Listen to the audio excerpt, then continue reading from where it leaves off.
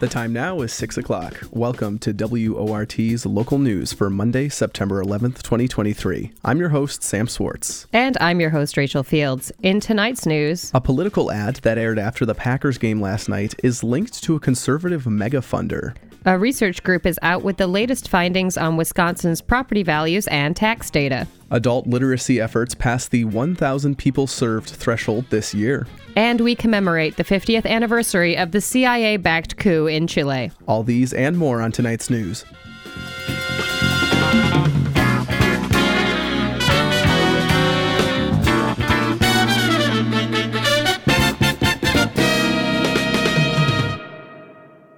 This is Rachel Fields and Sam Swartz with your local news, coming to you live from the WORT studios in beautiful downtown Madison. Here are tonight's headlines. Wisconsin Republicans released a draft bill last Thursday that will require a special election for vacancies left after certain state officials resign during their term. The bill would require special elections for the Secretary of State, Treasurer, Attorney General, and State Superintendent of Public Instruction if they resign in office with more than a year left in their term, reports the Wisconsin State Journal. Currently, the governor can appoint replacements if an official resigns. Previously, Republicans accused Governor Evers of using the power to trade favors. The former Secretary of State Doug LaFollette resigned only a few months after winning a close election, and Evers appointed his replacement, Sarah Godlewski, who had previously dropped out of a primary campaign for Senate. A Wisconsin Senate committee voted today to move forward with the effort to fire Wisconsin Election Commission Administrator Megan Wolf, despite the legal evidence that they do not have the right to consider her reappointment. The Senate Committee on Shared Revenue, Elections, and Consumer Protection voted on party lines 3-1 against recommending Wolf for reappointment, reports the Wisconsin State Journal, with one Democrat abstaining. The vote was taken via paper ballot, which meant that committee members were not there in person to hear the legal memos that argued that the matter was not legally before the Senate. Republican lawmakers are making the unusual legal argument that a majority of the members of the Wisconsin Election Commission voted to submit Administrator Wolf for reappointment, despite the fact that all Democrats in the commission abstained. With only 3 votes, the measure failed to reach the 4-vote majority that nonpartisan legal experts say is required in order for a measure to pass in the 6-member body. A number of events happened across the state today to commemorate the anniversary of 9/11, reports WKOW. The events here in Dane County included a blood drive over at Garver Feed Mill and remembrance ceremonies at fire stations in Madison and Sun Prairie. A Wisconsin man was arrested on Thursday on charges of assault and civil disorder for his participation in the attack on the Capitol on January 6th. Videos show the man grabbing the face shield of a Capitol police officer, as well as pushing his way into the Capitol building and then escaping through a window, reports WMTV.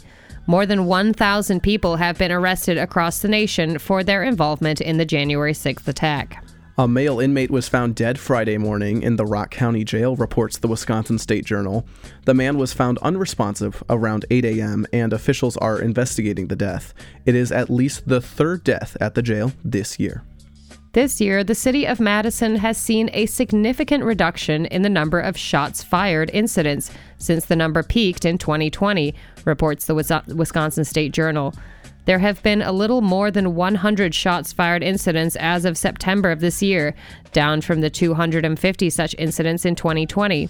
Despite that fact, homicides in the city continue to hover around 10 per year, with 9 reported this year so far. The police chief said that this year has been an unusually high number of domestic violence-related homicides. A community meeting is scheduled for Tuesday this week to discuss the plan for a 68-unit housing project at the former site of the Westgate Mall. The proposed development would be for income-restricted people making 30 to 80% of the area's median income, reports the Capital Times. It would be the 4th building constructed by developer J.T. Klein on the former site of the Westgate Mall, with a 5th building also in the works. Tuesday's meeting will include a presentation from the developer, and residents interested in the project are invited to attend. Madison was awash this weekend with Ironman Wisconsin participants who rode 112 miles by bike, ran a marathon, and swam a 2.4-mile course. And while downtown Madison was festive with supportive fans, bespoke t-shirts, and signs galore, the competition also took a somber turn yesterday after a 51-year-old Madison man died in Cross Plains during the biking portion. Previously, 2 participants died in the 2019 race, both during the swimming portion of the race on Lake Monona. And now on to today's top stories. If you were watching last night's Packer game on Fox, you might have seen an ad outside of the traditional fare of beer or consumer gadgets. This ad parrots conservative talking points decrying critical race theory, which sparked producer Faye Park's interest in tracing it to its source. This 1-minute ad features a father and his daughter, interspersed with pictures of children playing and American flags. Daddy teaches you can be anything in this world that you want to be, right? Don't Daddy teach you that? Yeah, and it doesn't matter if you're black or white or any color. See, this is how children think right here. Critical race theory wants to end that. It also uses out-of-context comments from a teacher at Dr. Martin Luther King Jr. School, a Milwaukee middle school centering African-American immersion. The teacher did not return a request for comment today.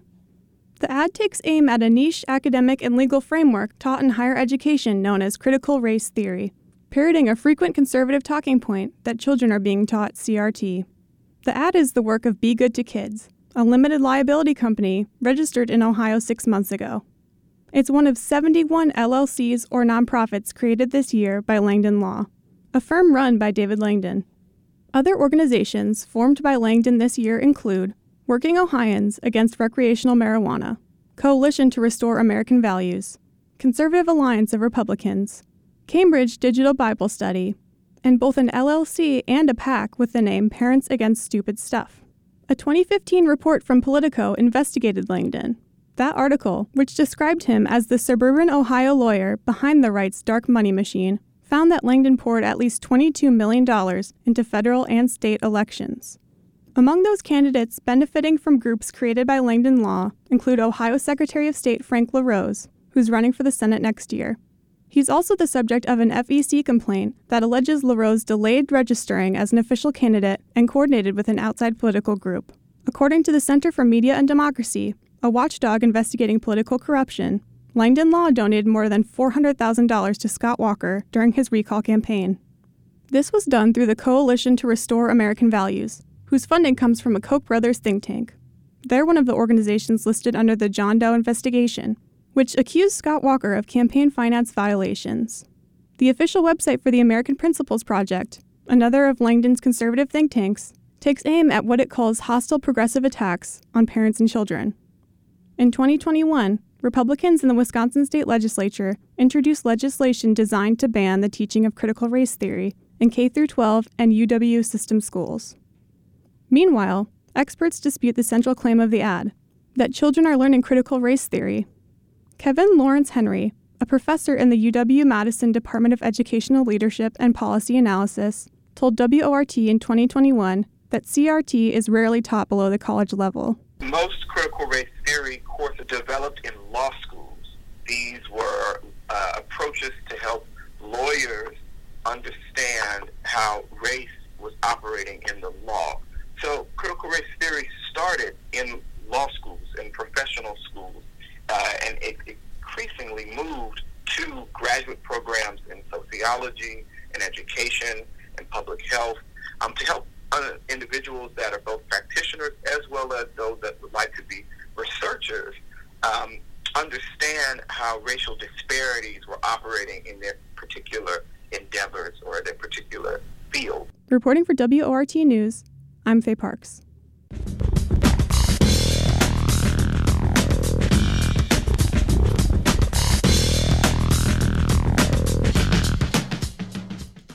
Last week, the Wisconsin Policy Forum released their latest findings using their property values and tax data tool.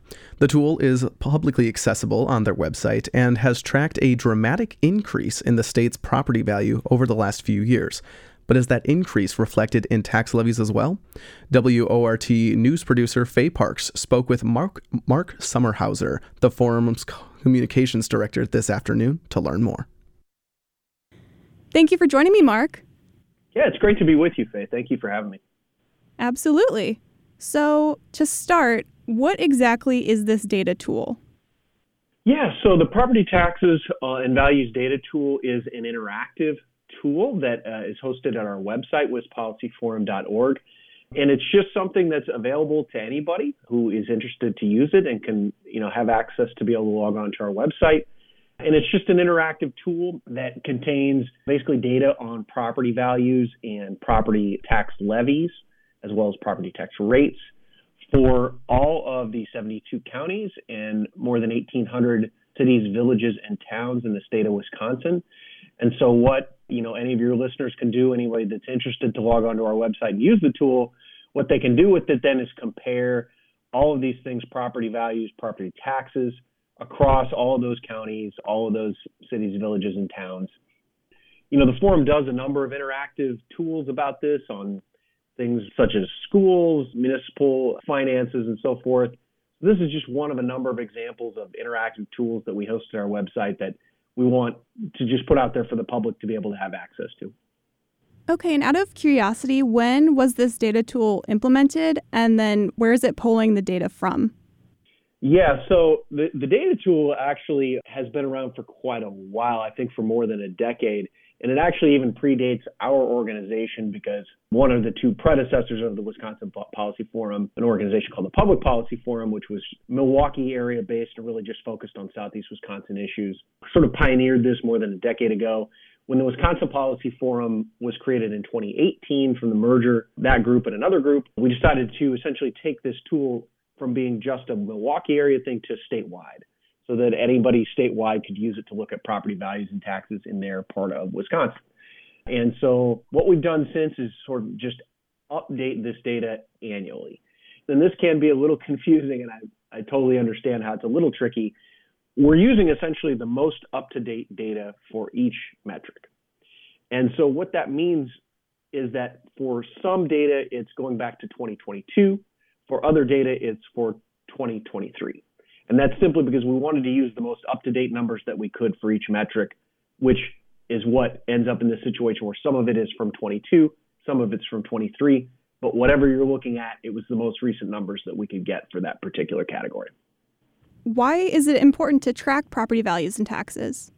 Well, I think that there's a lot of reasons. Obviously, folks who work in the areas of such things as real estate and construction and so forth are always kind of interested in these trends in property values because it will tell you a lot about kind of what's happening in those industries. I think from our standpoint, and so we have some people in those spaces who are actually members of the forum and I think probably use the tool for that purpose. For us, probably the biggest thing is that Wisconsin is a state that is very reliant on property taxes to a greater extent than most states. And there is a really close connection between property values, how they intersect with property taxes, and how all these things affect the revenues that are going to our cities, our counties, and our school districts, which are kind of the three main cities, villages, and towns being one category, counties being another, school districts being the other. Those three categories are very reliant on property taxes. And those, they in turn are, hinge a lot on property values. So we want to help people kind of understand a little bit more about that connection and be able to see how it might affect their community. And what are your most recent findings? Yeah, so the findings that we have kind of talked about with this tool, obviously there's going to be different trends in every community. And we encourage people to, use the tool to look up whatever's happening with property values and property taxes within their community. I can talk just a little bit about those statewide trends, which were pretty striking, I think, in the area of property values. We saw at a statewide level, total equalized property values statewide in 2023, a 13.1% increase in total equalized property values. What does that mean, or what does that mean, I guess, in context? Well, it's a really, really large increase. Going back to 1985, which was the earliest year for which we had these data, it was the second largest annual increase on a percentage basis that we've seen. The only year that was bigger was the previous year, 2022. So if you combine now these last 2 years, we've seen really historically enormous increases in property values across the board at a statewide level. And again, you can drill into different communities and see slightly different numbers, but I think that is one number that is generally pretty applicable statewide. If you look at almost every community, we were seeing double-digit percentage increases in property values. So that is something that's pretty close to being across the board there. Some of our other key findings here are property tax levies. Entirety of the property tax that's levied by a city or a county or a school district that then is distributed across all the property owners within that jurisdiction. Gross property tax levies at a statewide level in late 2022, the bills that were actually sent out to people in December of 2022, those went up by 2.4% statewide. That was a slight uptick from the previous year, which was about a 1.6% increase. I do think it's important to add another number for context there, which was inflation. And as we all remember, in 2022, in particular, inflation was quite significant by historic standards. 8% was the rate of inflation in 2022. So 2.4% increase in levies versus 8% inflation. You can see that, the levy increase was quite a bit below what the rate of inflation was. So I think that is an important number to bear in mind. And then I would say the last number that was kind of among our sort of big top line findings that I would emphasize is the statewide gross property tax rate.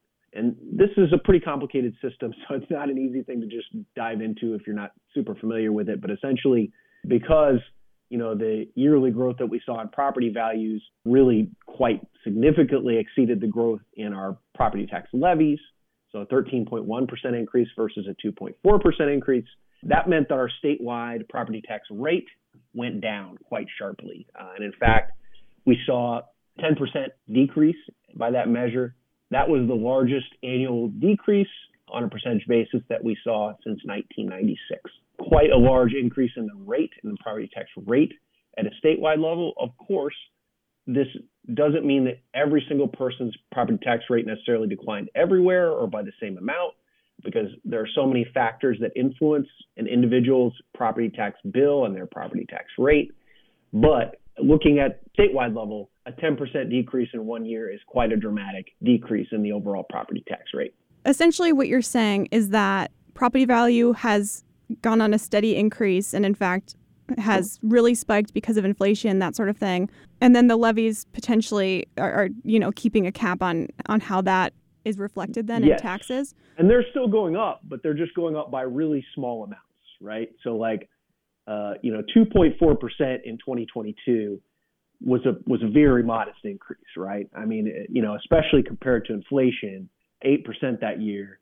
If you kind of combine all these cities and counties and villages and towns and school districts, and you look at those property tax levies combined, that's kind of the number that we're looking at there. Among all those jurisdictions, all those property tax levies combined went up about 2.4% statewide. And so that was, again, a really modest increase. You compare that to what was happening with property values, obviously a much, much sharper increase at more than 13%. And again, you have those property tax levies now only going up very slightly, but being spread across a much, a significant increase in the overall value of property that's subject to the property tax. We probably think of tax rate most often in connection with the sales tax, because that's something we might look at a receipt or something when we buy something at the store, and we see most people in Wisconsin actually pay a 5.5 cent sales tax because we have a 5 cent state sales tax, and most counties have another 0.5 cent tacked on top of that. We probably most often think of the tax rate in those terms. We might think of it in terms of the income tax rate that we pay when we pay our income taxes. This is just applying that same concept to the property tax. What does all of this mean for Wisconsin residents, either in terms of property ownership or funding for schools? Yeah. How exactly is this reflected in everyone's daily lives? So I think what it means is that most Wisconsinites are going to see pretty modest property tax increases, or did see, I should say, in these bills that they received in late 2022. And, that's something that I think, obviously, property tax increases can be very politically contentious. They can be really upsetting to people if they get a bill that shows a really large increase in their property tax bill. So there could be individual communities which, for various reasons, did see larger property tax increases, but overall, at a statewide level, it was really quite a modest increase in property taxes this last year compared to the rate of inflation, compared to a lot of other measures, certainly compared to the rate at which real estate was increasing in value during this period. We know that the last couple of years have been a difficult time for a lot of people in terms of just their household budgets because of the overall rate of inflation. So perhaps, a good thing for people that have been struggling to pay for the cost of goods in other areas that have really sharply increased over the last couple of years. The flip side, though, if we do look at kind of what the implication is for our local governments, this is, again, one of their main sources of revenue. So it is certainly concerning, I think, to a lot of local governments, cities, counties, and school districts when their revenue sources are not keeping up with inflation. The good news is they did get an increase in state aid in the most recent budget that Governor Evers signed here back in July. So they will be getting more money from the state. In the case of the cities and villages and counties, it's going to be a pretty significant increase for a lot of them. So they are getting more revenue from that side of their revenue portfolio. But from the property tax side of things, which for all of these entities, those are their two main sources of revenue, state aid and their local property tax levy. And so especially for the municipalities and the counties, they are at least seeing a significant increase in state aid, somewhat smaller increase, but still a significant one for schools. But then the other piece of their revenue picture, their property tax levy, a really modest and in most cases sub-inflationary increase in their property tax levy, the revenues they're getting from that. And so that is, I think going to put some continuing budgetary pressure on those local governments. It's going to create a situation where they have to be really careful about their spending. Is there anything else you'd like to add for our listeners? Some of the numbers that we have that are kind of specific to Dane County. We did see an increase in Dane County last year in total equalized property values of 11.6%. So interestingly, that was slightly below the state average, if you remember the 13.1% increase statewide. So some people might actually be a bit surprised to hear that. I live in Dane County, and we're all conscious of how expensive real estate is in this area compared to most other parts of the Midwest. But we did see other parts of Wisconsin actually seeing bigger increases this last year in property values compared to Dane County. So that may be a bit of a surprise. That was Mark Sommerhauser of the Wisconsin Policy Forum. The nonpartisan research organization released updated information on Wisconsin's property values and taxes last week. They found that all 7 Southwest counties saw a double-digit increase in property values in 2023.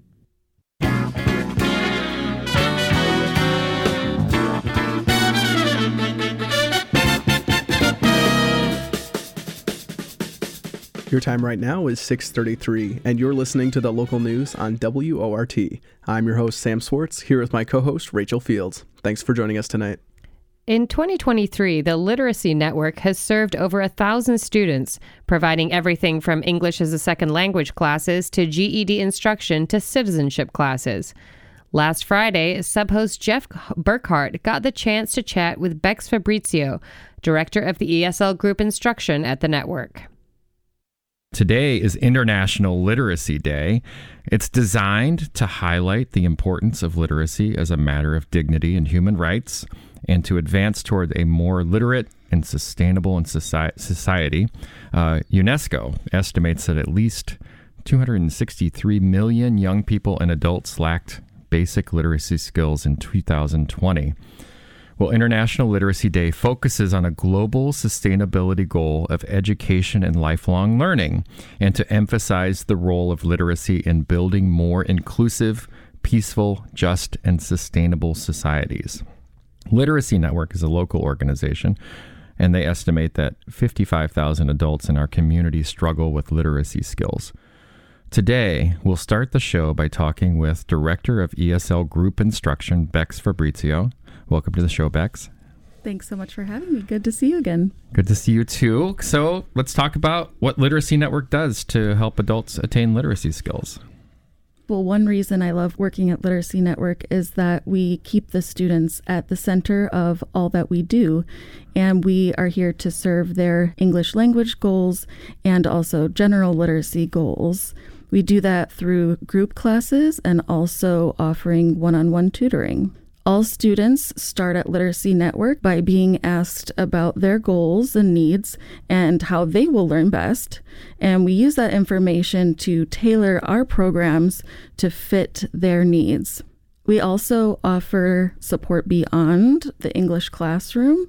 We help students connect to other resources in the community to serve needs such as housing, food, or childcare. And we also offer academic advising, personal enrollment, and just encouragement from our entire staff. Could you talk a little bit more about some of the goals of the students that you're working with? We serve students from over 70 countries with a wide variety of educational experiences and backgrounds. So their goals are as diverse as they are. But to name some of the most common goals, for the English as a second language learners that we serve, their focus is on work, whether that's getting a raise, promotion, a new job. They also want to be able to communicate in their everyday lives. So doctor's visits and making appointments, helping their children at school with homework. And some of them also have goals related to moving to university, academic success, or getting a certificate. We also support students who are native speakers of English, and some of their goals may be to pursue a GED or HSED, improve reading comprehension, or understanding math better. Talk about some of the challenges that you're helping to address as people are pursuing those goals. Sure. So to bring it local to Wisconsin, 1 in 7 adults struggle with literacy, and 1 in 5 struggle with math in ways that impact their everyday lives. And some barriers that contribute to those numbers are things like transportation limitations, childcare, work schedules, sometimes having multiple jobs, and to keep students at the heart of all that we do, we put a lot of effort into addressing those barriers. So in terms of transportation, we have many locations for our classes, not only our office on Park Street, of course, but also partnerships throughout Dane County, Sun Prairie, Middleton, Waunakee. And in terms of childcare, some of our classes do offer free concurrent childcare while our students are taking classes. So we try our best to mitigate all the barriers they face in learning and overcoming those statistics.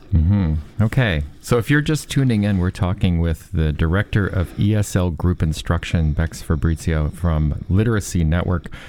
So Bex, the organization I know has been working on creating a student leadership committee. Could you talk more about that and why it's important? Yes, we're really excited to start the Student Leadership Council because this is just another way to level up how student-centered our mission is. And the council plans to capture valuable student feedback at the level of decision making so that everyone has a voice in our organization and big decisions and planning. We want to make sure that our services stay student-centered and current so that as the needs and goals of our students and their families evolve, we are responding to that in a timely manner. And at the same time, we want to offer a leadership opportunity for students that they can leverage to access other leadership positions in their career or community lives. Yeah. You talked a little bit about the numbers of students that we've had this year before the interview here. It sounds like there's a pretty significant number of folks. Yes. Well, last year we were excited to see a bounce back from the pandemic. We served a little bit over 1,000 students, which is the number we were serving approximately before COVID-19. And this year, we are so thrilled that in the first half of the year, we have already served over 1,000 students. Wow. Yes, and that's a record enrollment for the first half of the year. And I think we're going to blow last year's numbers out of the water. Wonderful. That's great. Can you tell me a little bit about the programs at Literacy Network and how they're helping students to accomplish their goals? Yeah, so as I mentioned, we have two different types of programs. We serve English language learners through group classes at levels basic to advanced. We also have citizenship classes for those that want to prepare to be a U.S. citizen.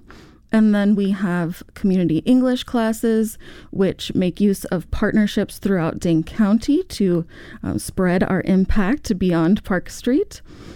We also have workplace classes where students get paid on company time to take English that will help in their job setting. Mm-hmm. And then in terms of native English speakers, we also offer tutoring either to pursue a GED or everyday reading and writing. So in 2015, I finished my Peace Corps service and then master's degree, and I started at Literacy Network because I knew my heart was in adult English as a second language.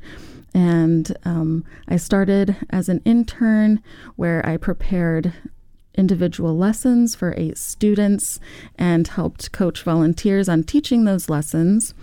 I did that for a few years, and then I also started teaching group classes as a part-time LTE.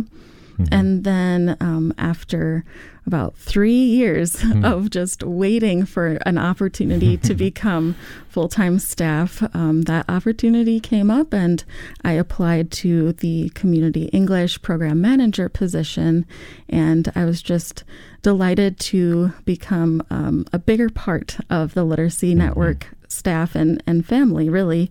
Yeah. So, and from there, I have taken on more responsibilities to get me to where I am today. Yeah, that's wonderful. Well, I mean, I'm just really honored that you had the opportunity to come on this morning. I would like to thank you for joining us here, Bex. Thank you so much. Once Literacy Network family, always Literacy Network family. That's true. That is 100% true. Well, Bex Fabrizio is the director of ESL Group Instruction at Literacy Network. Today is the 15th anniversary of the CIA-backed coup in Chile. The coup ended hopes for a nation that prioritizes the working people. It also ushered in a period of dictatorship, one from which Chile itself and our own nation are still recovering. Feature contributor Harry Richardson has the story.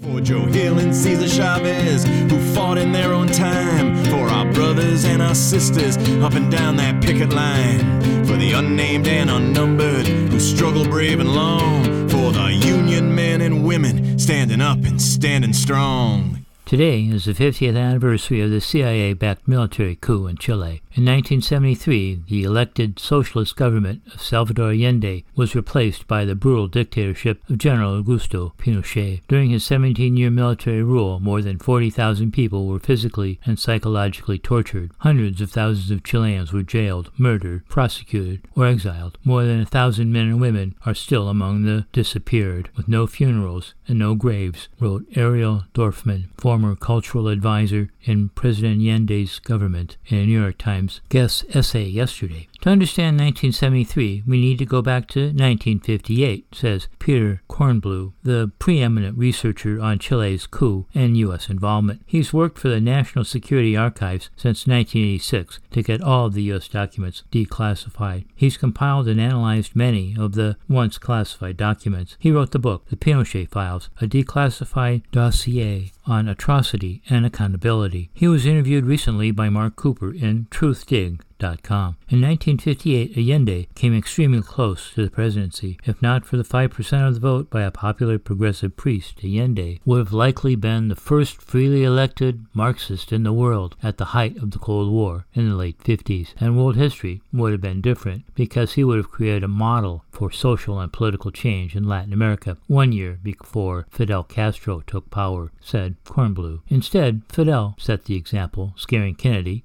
who decided to make Chile an example for Latin American reformist revolution. Kennedy met secretly with the Christian Democratic leader, Free, in 1962 and funded his party. In the 1964 presidential election, the CIA launched a major propaganda drive and financed 50% of Free's campaign. The CIA bought radio stations, newspapers, and TV stations to promote the Christian Democrats, and it worked. Over the next 6 years, the U.S. spent more than $1 billion in aid and investments to support the Christian Democrats to keep Allende out of power, but failed. Most Chileans supported the popular unity reforms, land redistribution, public ownership of their leading export, copper, then owned by two U.S. corporations, Kennecott and Anaconda. All the utilities were owned by IT&T, an infamous monopolistic corporation. They told National Security Advisor Henry Kissinger and President Richard Nixon they were going to start funding the ultra-conservative candidate, and we think you should work with us. Kissinger turned them away. In the summer of 1970, the CIA launched a secret effort to undermine Allende. They feared that public exposure would benefit Allende. They worked to get Congress not to ratify Allende's election if he won by a plurality,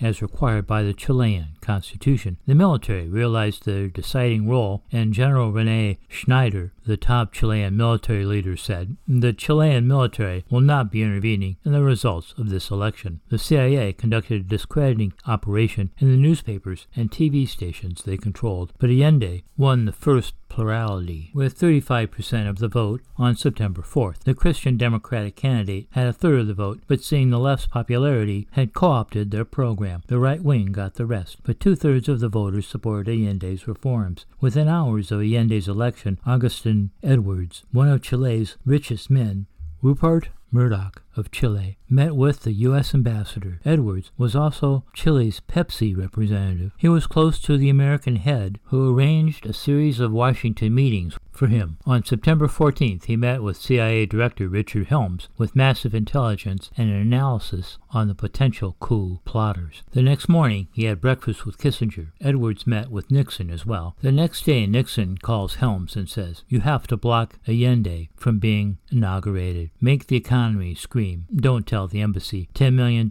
more if necessary. Use the best men you have." CIA operatives later kill General Schneider in a botched kidnap attempt to disappear him and blame Allende. Allende's election was ratified by a congressional majority after he made constitutional guarantees to the Christian Democrats on October 24th. On November 5th, 1970, Kissinger convinced Nixon that the example of a successful Marxist government in Chile would surely have an impact and even precedent value for other parts of the world, especially Italy. The U.S. could lose investments of $1 billion in Chile. The U.S. government backs the coup, but the Chilean military is in charge and takes over 3 years later, September 11th, 1973. After a long struggle, Pinochet was trounced in a 1988 plebiscite. In 1990, Christian Democrats came to power. On September 4th, 1990, on the 20th anniversary of his election victory, Allende finally received the triumphant funeral his enemies had denied him. Hundreds of thousands were in the streets shouting Allende's name. And that is our story for today. For the Past is the Past, I'm Harry Richardson.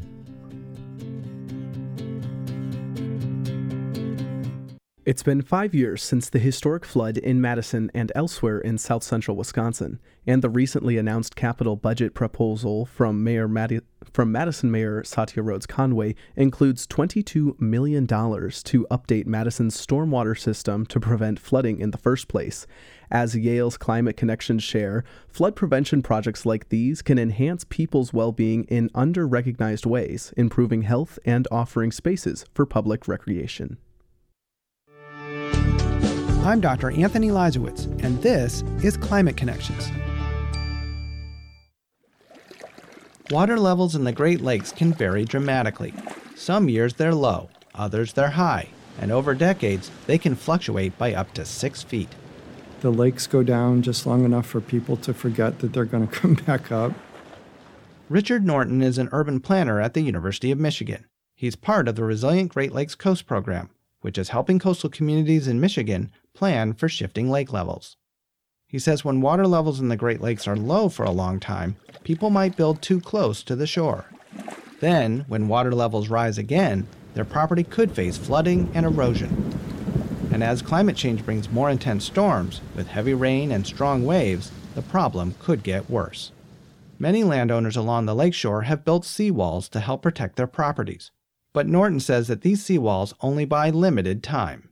The day someone puts in a seawall is the day the lake starts to try and take it back out. He says that in some locations, the best way to prevent property damage may be to limit building too close to the shore. So Norton helps communities along Lake Michigan understand the risks and plan how to best manage their changing shorelines. As seas rise and weather becomes more extreme, many communities are investing in flood prevention projects. Some are creating rain gardens or other green spaces that absorb and hold water. Others are restoring coastal dunes that can help protect inland areas. These projects can be expensive, so Tess Deffinger of the University of Alabama says that as cities weigh the pros and cons, it's important to realize that flood prevention can do more than just protect property. For example, reducing flooding also helps protect people's health and well-being. There's a reduced chance of disease outbreak after a storm or a flood event. Just even that extra sense of safety, so mentally, psychologically, having that there can also help. Deffinger encourages communities to design projects that help residents in other ways too. Could you add in an additional recreation area, like as a buffer between the river and the city, like a city walk, things like that, that could actually add some additional space for the city for people to use? She says talking about and designing for these co-benefits can help engage residents and attract investors. And their support can help ensure that critical flood prevention projects get done. Climate Connections is produced by the Yale Center for Environmental Communication. To hear more stories like this, visit climateconnections.org. Tonight, feature contributor Harry Richardson reviews 2 new movies. One is a new 8-episode series based on a popular manga series, set in a fantasy land of pirates and swashbuckling adventure. The other is a long-awaited sequel to an 80s classic that's just as exciting as the original.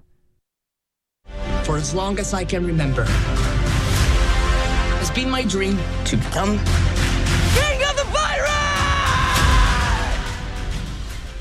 That was clip from the trailer for the fun new live-action adventure series One Piece. One Piece is based on the beloved manga series by Eiichiro Oda. This is a story of pirates, treasure hunting, fights, and chase scenes, and pursuing your dreams, no matter how ridiculous that may seem. This is a richly staged series. One report claims Netflix spent $18 million per episode with fun special effects, and most important, a great cast, each with their own interesting backstory. Our story opens in the world government's fortress city with the multitudes awaiting the execution of legendary pirate Gold Rogers. Rogers is defiant to his last breath, bragging he has done everything he wanted to do in his life. He has no regrets. He calls on the people to be free, to take to the seas and find his treasure, the One Piece. Many in the crowd do just that, starting the Age of the Pirates. Enter Monkey D. Luffy, a great Inoki Godoy, who we first meet trying to bail out his small boat. He can't swim, an inauspicious start for a great adventure. Luffy, a slender teen brimming with optimism and energy, aspires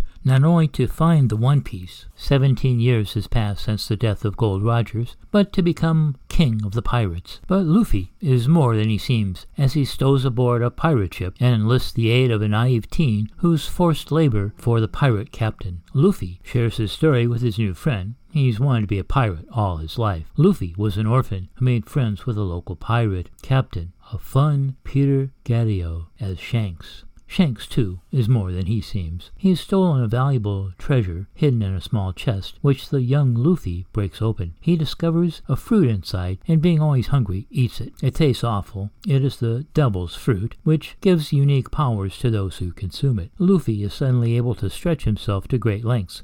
This comes in handy in fighting. He begs Shanks to let him join his crew, but Shanks refuses. All this is backstory to our main adventure where Luffy gains a crew, a clever thief, Nami Emily Rude, a great swordsman, Renoa Zoro, Makenyu Usopp, Jacob Romero Gibson, a spinner of tall tales, and Sanji, Taz Skylar, a great cook and martial arts fighter. A truly wondrous series with pirates, strange beings, like an evil clown and fishman, well worth your time. The best manga adaptation Netflix has done yet. Up next, a sequel to an outstandingly entertaining film from the 80s. Captain Pete Maverick Mitchell. Let me be perfectly blunt. You are not my first choice. You are here at the request of Admiral Kazansky, a.k.a. Iceman. He seems to think that you have something left to offer the Navy. What that is, I can't imagine. And that was a clip from the trailer for Top Gun Maverick, directed by Joe Kosinski. If you like the original 1986 Top Gun, you'll probably like this one as well. Tom Cruise again stars as Pete Mitchell, Maverick, still captain after all these years. He's avoided promotion, much to the irritation of his superiors, explained in a great opening scene with Rear Admiral Chester Kane Ed Harris. Harris played John Glenn in The Right Stuff in 1983. Without The Right Stuff, there would have been no Top Gun. Kane has come to give Mitchell his final assignment, school the next generation of Top Gun fighters for a dangerous mission. Given little choice, Maverick agrees. As he's leaving, Kane says that Maverick's days are over. The new planes will be pilotless, to which a smirking Maverick replies, "Maybe, but not today." The opening scene sets up the movie and maybe sums up why we like this character so much. In the prior scene, he goes for broke, pushing the test plane past its limit to keep the program going. Maverick has seen action in the intervening 36 years in Bosnia and Iraq. The best of the best pilots still have a few things to learn from the old man. Once at the base, he tries to renew his relationship with Penny Benjamin, a fun Jennifer Connelly, who runs the bar near the base. Their initial meeting ends in Maverick being cheerfully thrown out of the bar by those flyers. Sadly for Maverick, those flyers include the son of his late friend, Goose. Rooster, a convincing Miles Teller, blames Maverick for his dad's death and holding back his career. The Air Force fully supported this project. The cast actually flew in the jets, and the cinematographer Claudio Miranda recorded their reactions in IMAX quality cameras. Despite the great action sequences, some of the most powerful scenes are personal ones on the ground, like the meeting with the Iceman, Val Kilmer, and Maverick. Interestingly, the enemy is never identified. The idea that the enemy has superior fighter planes is absurd. The Navy is hoping the movie will be a great recruitment ad. Let's hope real-world activity, like the war between Russia and Ukraine, trumps the movie. All in all, a fun action-adventure film, even on DVD from your friendly local video store. For WRT's Monday Movie Review, I'm Harry Richardson. And that does it for our show. Thanks for listening to WORT's live local news at 6. Your headline writer this evening was Nate Carlin. Reporter Charlie Bielowski was on assignment. Special thanks to feature contributors Harry Richardson, Jeff Burkhart, Dr. Anthony Leitzowitz, and Nicholas Leet for technical production. Victor Calzoni engineered the show. Faye Parks produced this newscast, and Shally Pittman is the news director here at WORT. I'm your host, Sam Swartz. And I'm your host, Rachel Fields. Stay up to date with the WORT Local News Podcast. Subscribe on iTunes Podcasts, Spotify, and wherever else you listen. Up next is the most freeform show on your radio dial, The Access Hour. Have a great night.